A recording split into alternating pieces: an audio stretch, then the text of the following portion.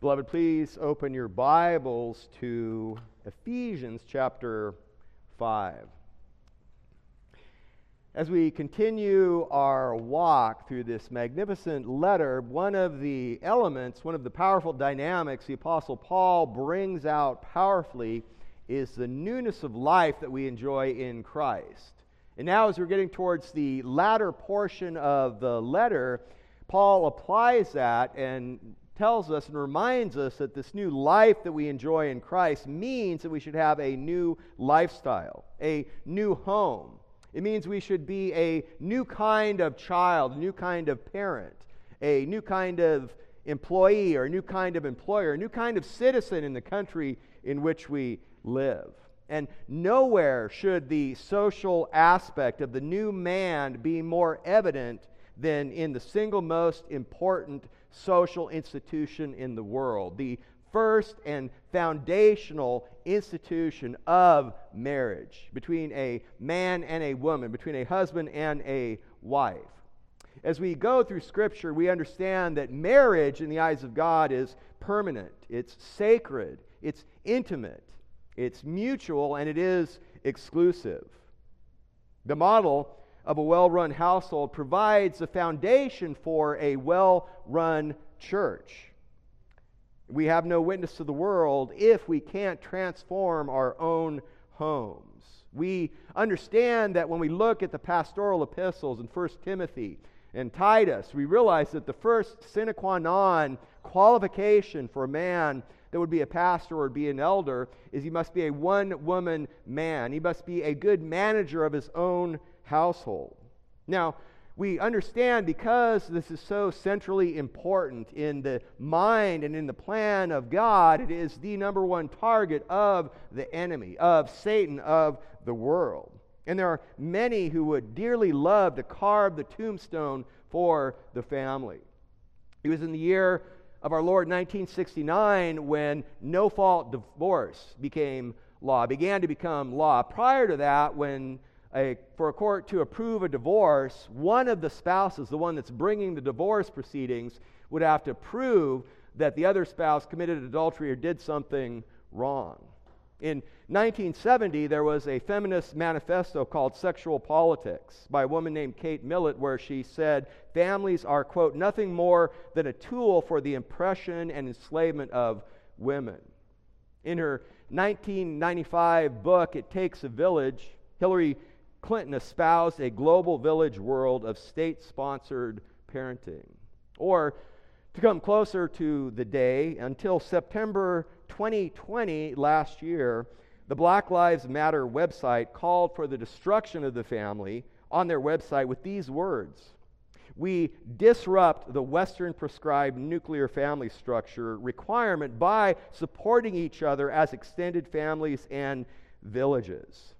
Now, the founders, who describe themselves as, quote, trained Marxists, removed this language when a 10-year veteran NFL lineman named Marcellus Wiley blasted their attack on the family.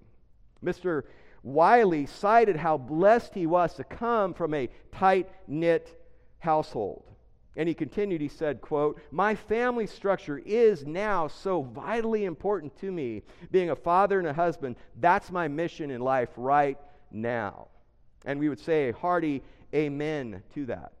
Beloved, please look at Ephesians chapter 5. Our passage this morning is verse 22 and the first part of 23. But I'm going to read verses 22 through 24, which is God's word to wives. This is the word of God, Ephesians chapter 5 and verse 22.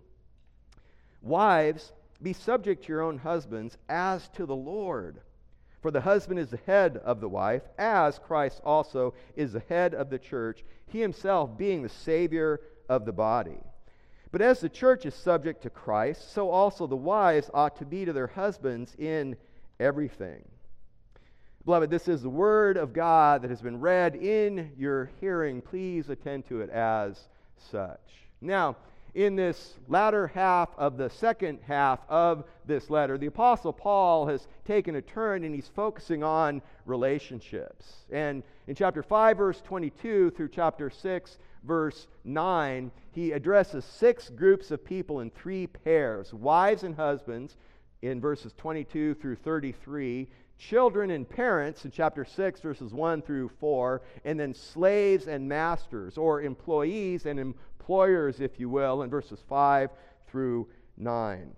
And it's interesting because there is a disproportionately large section here at the beginning. In one sense, we are not surprised when we realize the fundamental nature and the absolutely essential central importance of the marriage relationship to everything else. We're not surprised, but we do see 12 verses devoted by God through Paul to wives and husbands, compared with 4 verses to children and parents, and then 5 verses with slaves and masters. And also because we husbands are thick-headed, slow to hear and slow to learn, he takes 3 times as much material to address the husbands, 9 verses versus the 3 verses to the wife. The good Dr. Martin Lloyd-Jones, in his epic seminal sermon series through Ephesians, he spent 1 sermon on marriage, 2 to the wives, and then 8 to the husbands. I'm actually tracking with him on at least the first 2. I don't think I'll take 8 to the husbands, but we'll see when we get there. The sermon title for this Sunday and next Sunday is "The Wife to Be and the Woman to Pursue." And part of the intent behind this, to be sure, we see wives being addressed here. So wives, this is the kind of wife you are to be. It's one sliver, one snippet. But we do know that God has so much to say in Scripture, even, for example, as part of our Scripture reading that we did before in Proverbs chapter 31. But we understand as children of God that even when we are reading a portion of Scripture that is directed to a different demographic group, or a sermon, we know that it is the Word of God. It is therefore profitable for teaching, training, reproof, and correction. And so women, wives, this is the kind of wife you are to be. Single women, this is the kind of woman you are to pursue, to aspire to be, not being married per se, but the kind of virtues that are brought out. Single men, with some obvious exceptions, there are tremendous virtues here in terms of what we'll look at with the entirety of Scripture, even as the Proverbs 31 woman, that we can aspire.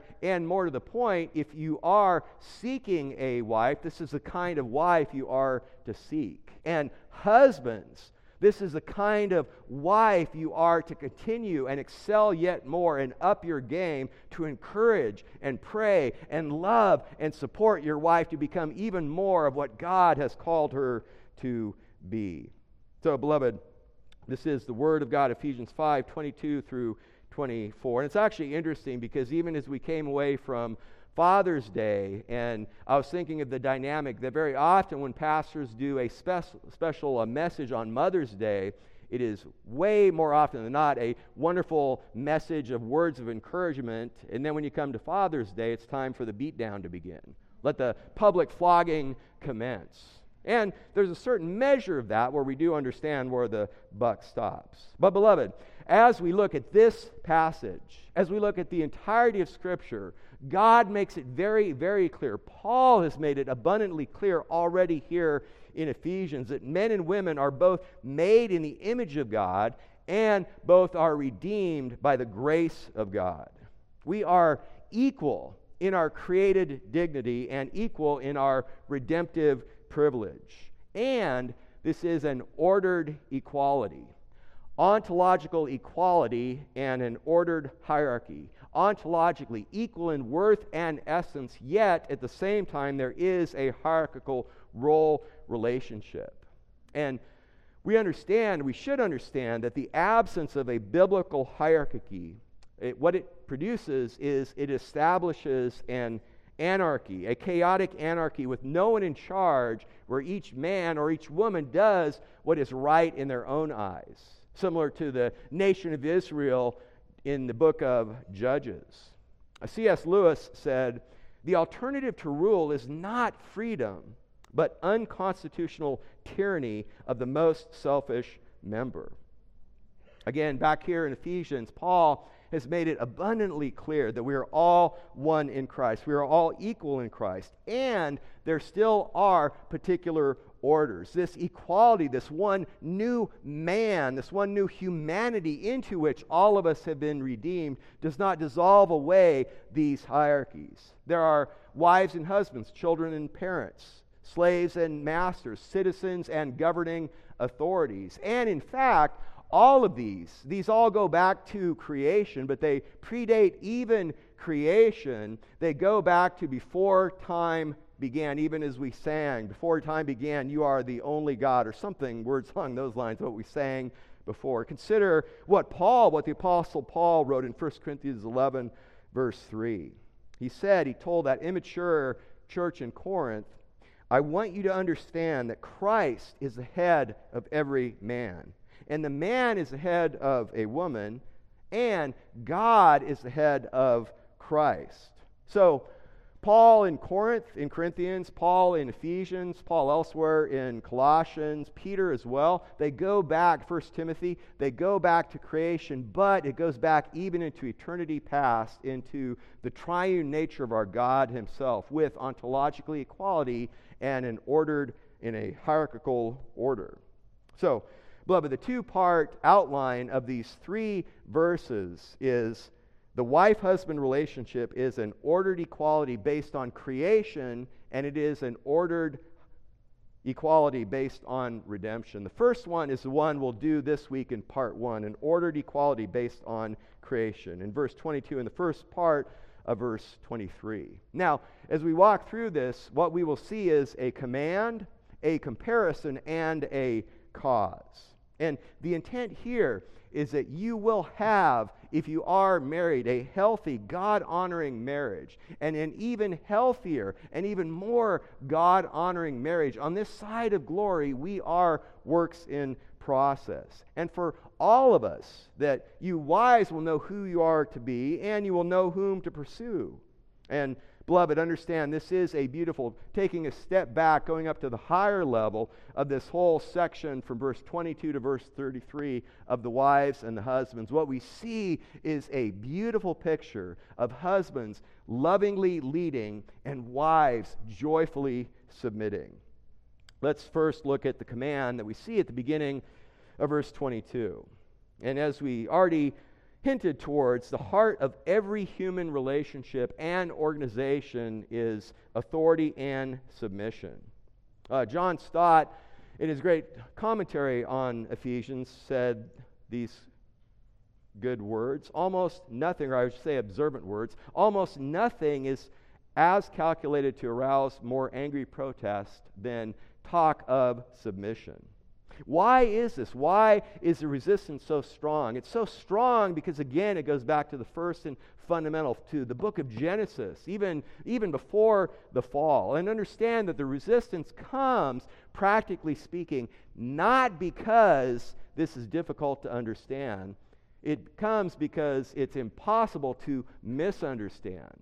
I said last week in treatment of verse 21, which is the general call of mutual submission to all believers, that it is perhaps one of the easiest verses to understand and one of the most difficult verses to obey.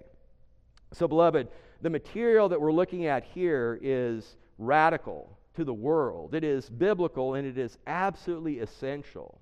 And one other wonderful aspect of this is Paul says this gently. And he says it very, very clearly.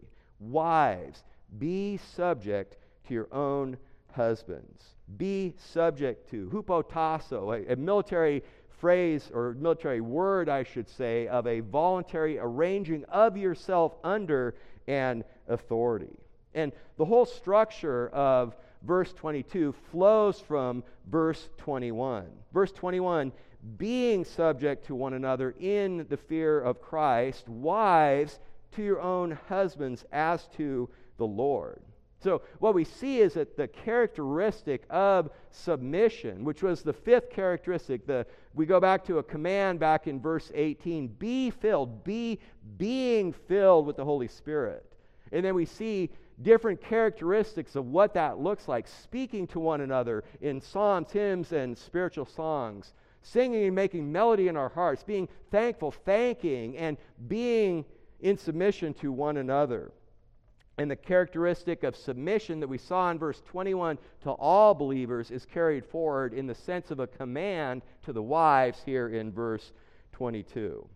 One observation we want to make from this is God tells the wives, be subject to your husbands. He doesn't say obey your husbands. There are many liturgical models and even marriage vows that fall along those lines. It's not a huge, egregious error per se, but there is a very subtle and beautiful distinction. The word obey in chapter 6, verse 1, when God commands the children to obey your parents, or chapter 6, verse 5, slaves, be obedient to your masters. The word there means to hear under. It basically means to hear and then obey. It's a stronger, more definite word. But the word here is a voluntary arranging yourself under authority. The relationship here is more intimate, it's more inward.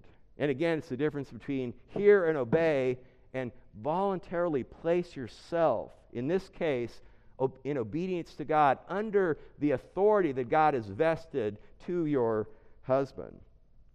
Now, a few words about biblical submission. Never anywhere in Scripture, Old Testament or New Testament, does submission, biblical submission, mean inferiority, ever. But this is what Satan and the world wants us to believe, because Satan and the world wants to destroy the beautiful blessings that is a gift from God of relationship and hierarchy as He has defined it, as He created, and is even a reflection of the relationship within the members of the triune Godhead.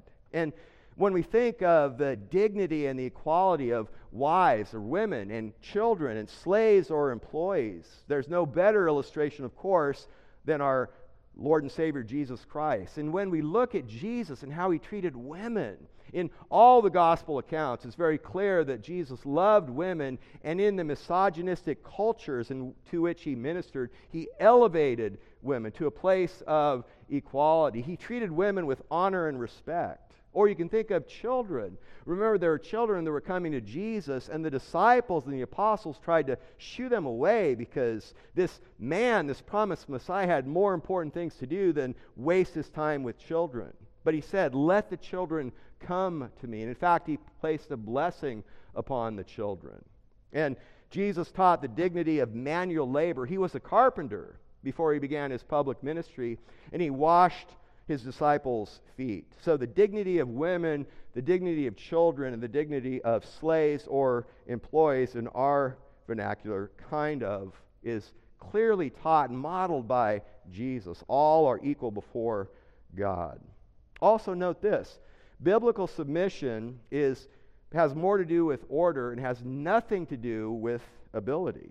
It's active, not passive. It is to be done voluntarily and joyfully, not begrudgingly. In a word, in a bottom line, biblical submission is from the heart. Wives to husbands, children to parents, slaves to masters, all of us to governing authorities. And in the context of wives, submission, biblical submission, expresses itself in independent thought and intellectual vibrancy. I intentionally read the Proverbs 31 woman passage from verse 10 and forward earlier. In verse 26, we see that the Proverbs 31 woman opens her mouth in wisdom.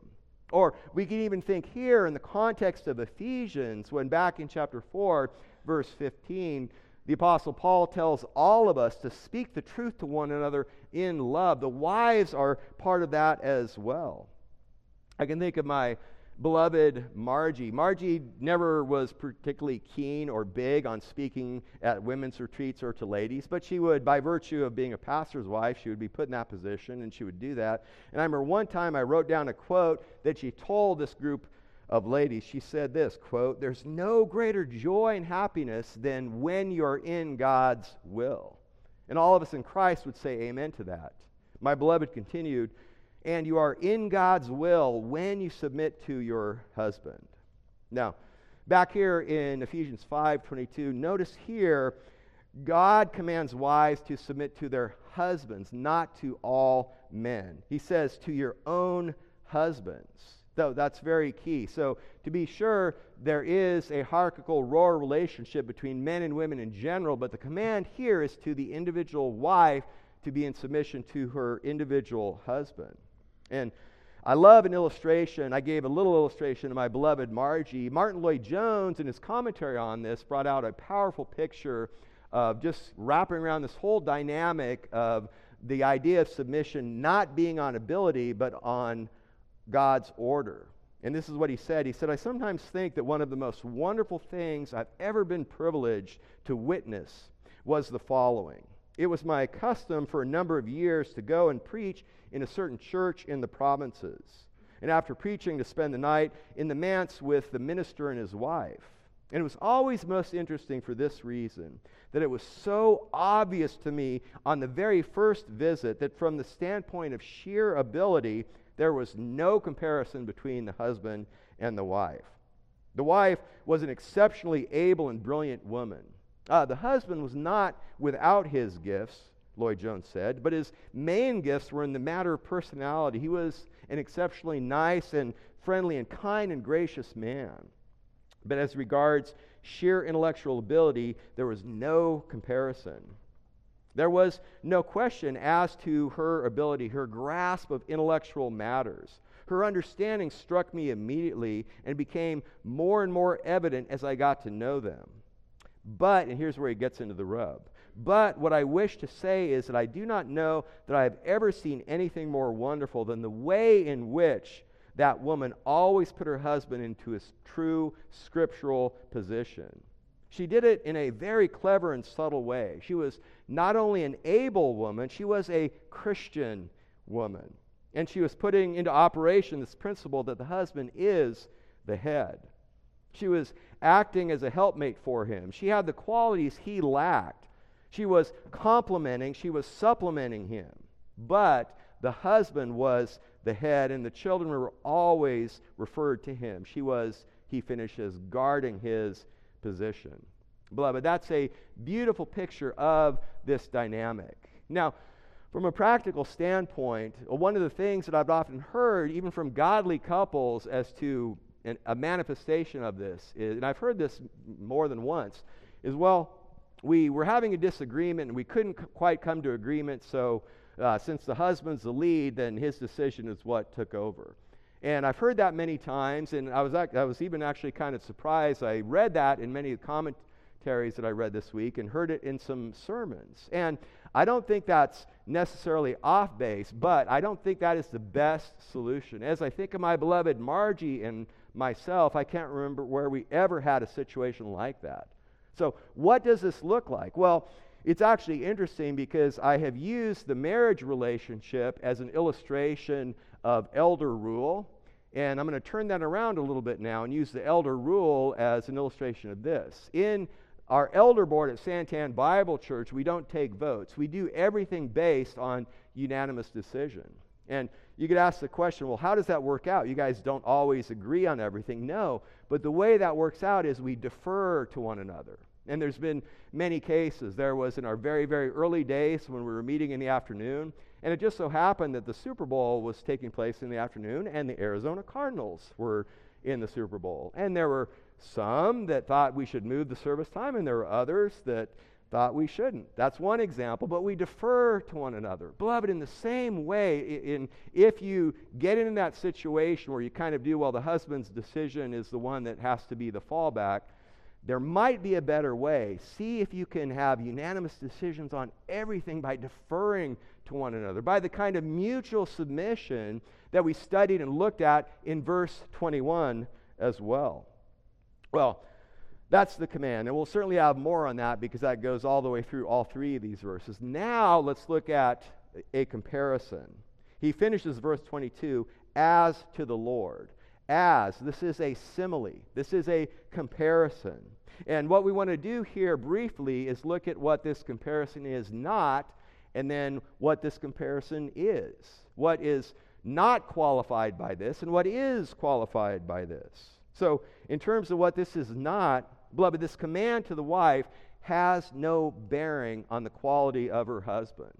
In the same way, when God will, a couple verses, command the husbands, love your wives the way Christ loved the church. That command has no bearing on the quality of the wife, nor does this one have any bearing on the quality of the husband. Rather, both are completely based upon the quality of your Savior, on the quality of the man, our Lord and Savior, Jesus Christ. And so here, in these 3 verses, Paul doesn't give qualifiers or caveats or way of escape, because he understands that he has already spent 5.5 chapters plus laying down the foundation that equality in Christ is part of the basic foundation of Christianity. And here, to the Ephesians, Paul is even operating from a standpoint that the submission doesn't need a bunch of explanation.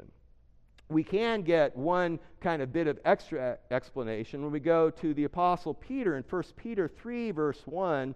This is what Peter wrote. He said, in the same way. And the example point there is at the end of chapter 2 of 1 Peter. Peter was bringing out Jesus Christ in his submission and how he was reviled, but he did not return the revile with insult, and how Jesus humbled himself.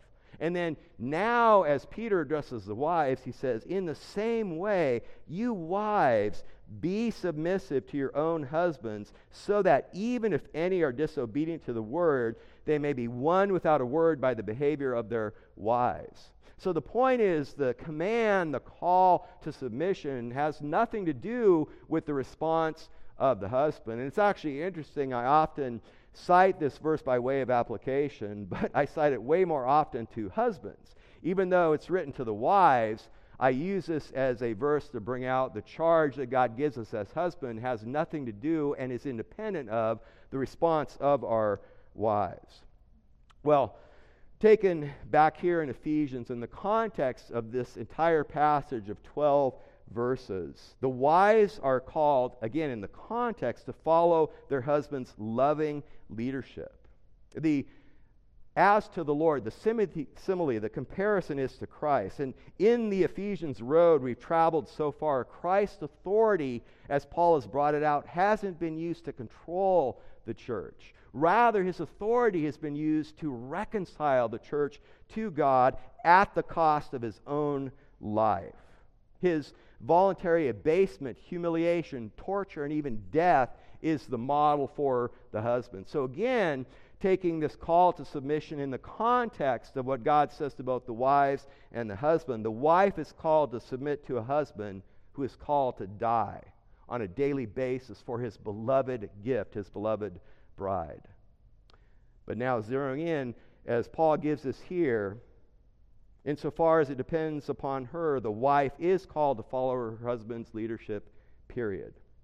Now, we do recognize that there are some husbands that have the domestic ethics of Jabba the Hutt. But given that reality, there's no if clause to the wives or to the husbands. You can think of, we teach our children, you should teach your children, don't say but after you make an apology. Well, I'm sorry, but. Okay, when you say but, you just evaporated, you just eviscerated the entire apology. In the same kind of way, there's no if clause. He just says, wives, submit to your husbands. So that's what the comparison is not. What the comparison is, as to the Lord, the wife, the godly wife, the Christian wife submits to her husband because ultimately she wants to glorify her Lord. And it's interesting, notice the end of each verse. After God gives us the command in verse 18 to be filled with the Spirit, in verses 19, 20, 21, and 22, look at the end of each of those verses. Verse 19, with your heart to the Lord. The end of verse 20, in the name of our Lord Jesus Christ. Verse 21, in the fear of Christ. Here in verse 22, as to the Lord. And then a preview of what's coming. Husbands, verse 25, love your wives as Christ also loved the church and gave himself up for her. Or verse 29, just as Christ also does the church. Chapter 6, verse 1, children, be obedient to your parents, finishes in the Lord. Verse 5, slaves, be obedient to those who are your masters, and then the verse finishes, as to Christ. So, beloved, in the final analysis, it is always God. That is the comparison. That is the source. And understand this too, that a wife's heart towards her husband always says something about the church's response to Christ, whether good or bad.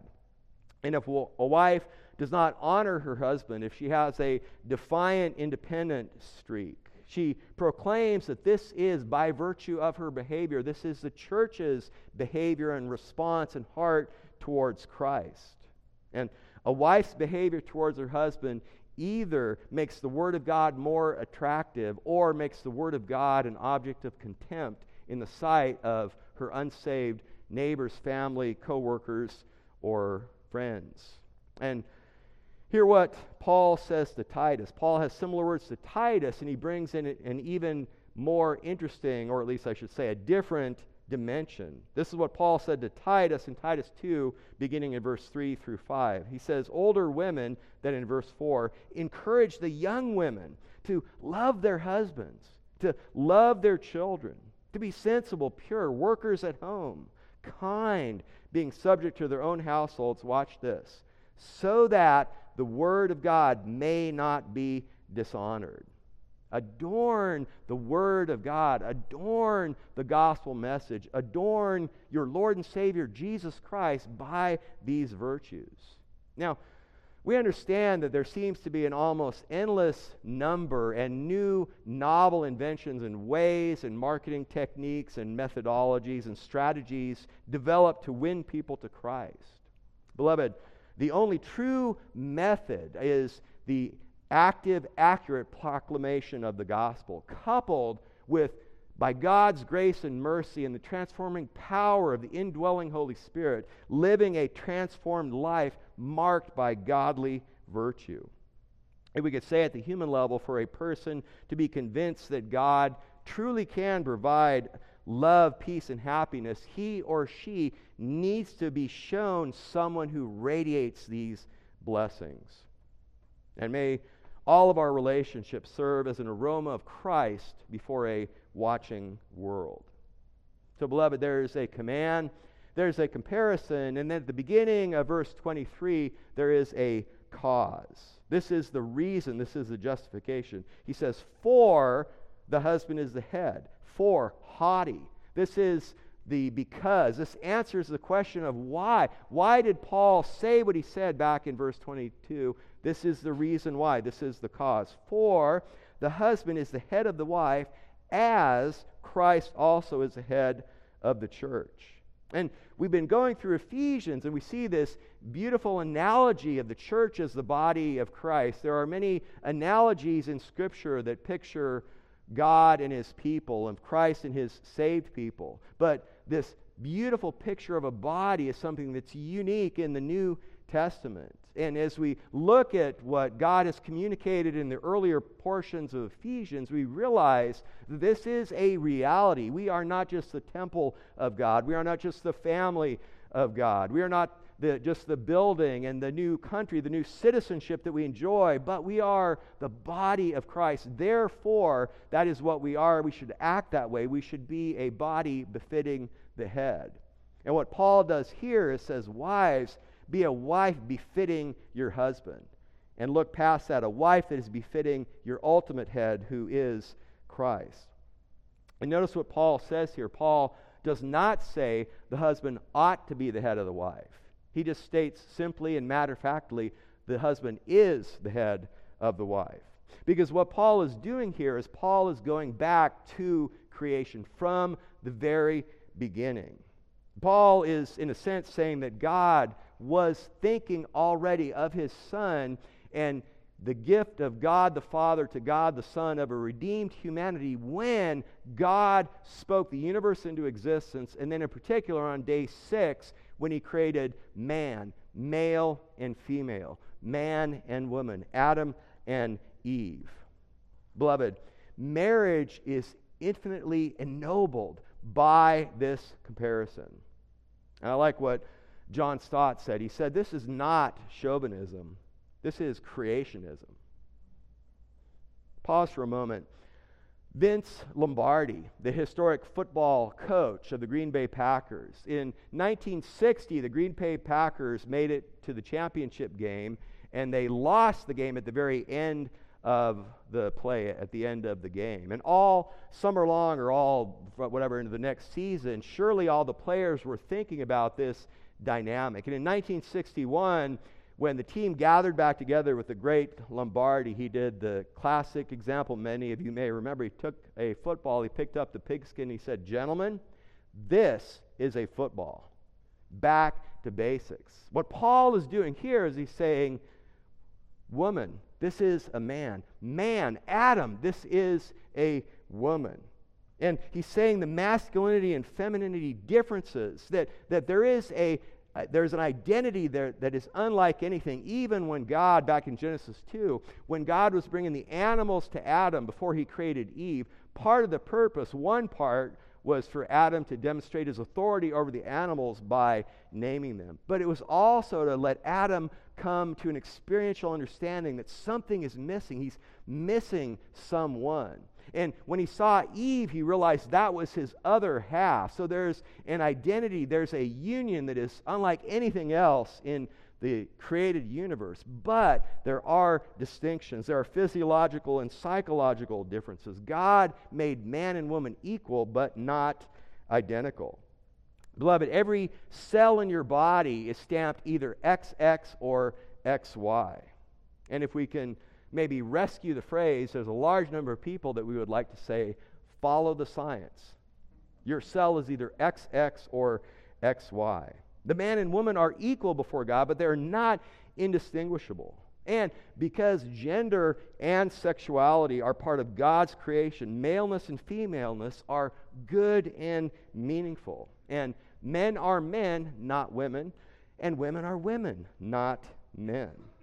And even as we think more of Genesis chapter 2, you'll remember that when God first created the universe, everything was formless and void. It was tohu wa bohu, formless and void. And in days 1 through 3 of creation, God completed the formless part of it by separating light from the darkness and land from the dry sea and the waters below from the waters above. And then in days 4 through 6, God completed the void nature of that by filling the separation, the order he'd put in the first 3 days. And during that time, the heavens without luminaries were incomplete. The seas without sea animals were incomplete. The sky without winged creatures was incomplete. The land without animals and man was incomplete. But, even as we looked at last week, it was only man without a woman that God pronounces not good. Genesis 2, verse 18, it is not good for the man to be alone. So, in this whole dynamic of this ordered hierarchy based on creation, the equality is first and foremost. Eve was made from Adam's rib. Eve wasn't made from his skull, thus perhaps demonstrating superiority. She wasn't made from a foot bone, perhaps demonstrating inferiority. She was made from his side to come alongside him in carrying out God's commands. Both Adam and Eve were made in the image of God. Both are under the command of God with responsibility. Both are object of God's grace in Jesus Christ. So there is an equality and there is an ordered hierarchy. Adam was created first. The man was named Adam, was named man, which is also the term used to describe humanity. God charged Adam with authority over the animals before he even created Eve. Adam exercised this authority. God told Adam he needs a helper. Eve is made from man. She's made after the man. She's made for the man, and she's brought to the man. And then before the fall and demonstrating the vested authority that God had given the man Adam named Eve in his great excitement, in his poetic even outburst that we looked at last week. This one is bone of my bones and flesh of my flesh. And when Satan defied this hierarchical order established by God, Satan went to Eve, went to the woman rather than to the man. But after the fall, God went to Adam first and addressed Adam first. Which, by the way, Just a side application for that, men. It's a great reminder to us that when something is wrong in the house, regardless of whose fault it is, God knocks on the door of the husband first before he'll knock on the door of the wife. Back here in Ephesians, and actually in all of Scripture, the man is never told to control his wife. The wife is told to submit to the husband. There's not a word to men anywhere in Scripture to put their wife in subjection, to put their wife in submission. No, the man is commanded, as we will see, to love his wife, to encourage his wife, to come alongside his wife. And by the way, to grab another football analogy, if you want to see a stiff arm, have a husband come whining to me about his wife not submitting. And and I'll be pastoral, but I'm kind of disclosing what's really going on there. Well, back on task. Beloved, the fall perverted submission and authority, but the fall and even redemption in Christ does not reverse these. John Stott had another choice quote. He said this: "The failure to understand and implement this very teaching is the cause of most of the problems in the world today. The chaos in the world today is due to the fact people in every realm of life have lost all respect for authority. Whether it's between nations, in industry, in the home, in the schools, or anywhere else, in reality, it all starts in the home and the married relationship." William Hendrickson, another excellent commentator, said, "A home without a head is an invitation to chaos. It spells derangement and disaster." We can even think, if you're here last week when I opened up the sermon message by pointing to what was in the big news, which was the Southern Baptist Convention, where they basically, by virtue of the vote of the new president of the Southern Baptist Convention, capitulated to the cultural demands and morals in opposition to the Word of God around the subject of women pastors and elders. And someone might say, well, what's the big deal about women pastors and women elders? And the big deal is it's in direct defiance to the Word of God. Paul told Timothy in 1 Timothy 2:12 and 13, "I do not allow a woman to teach or exercise authority over a man, but to remain quiet." But then in verse 13, he says, "For it was Adam who was first created, and then Eve."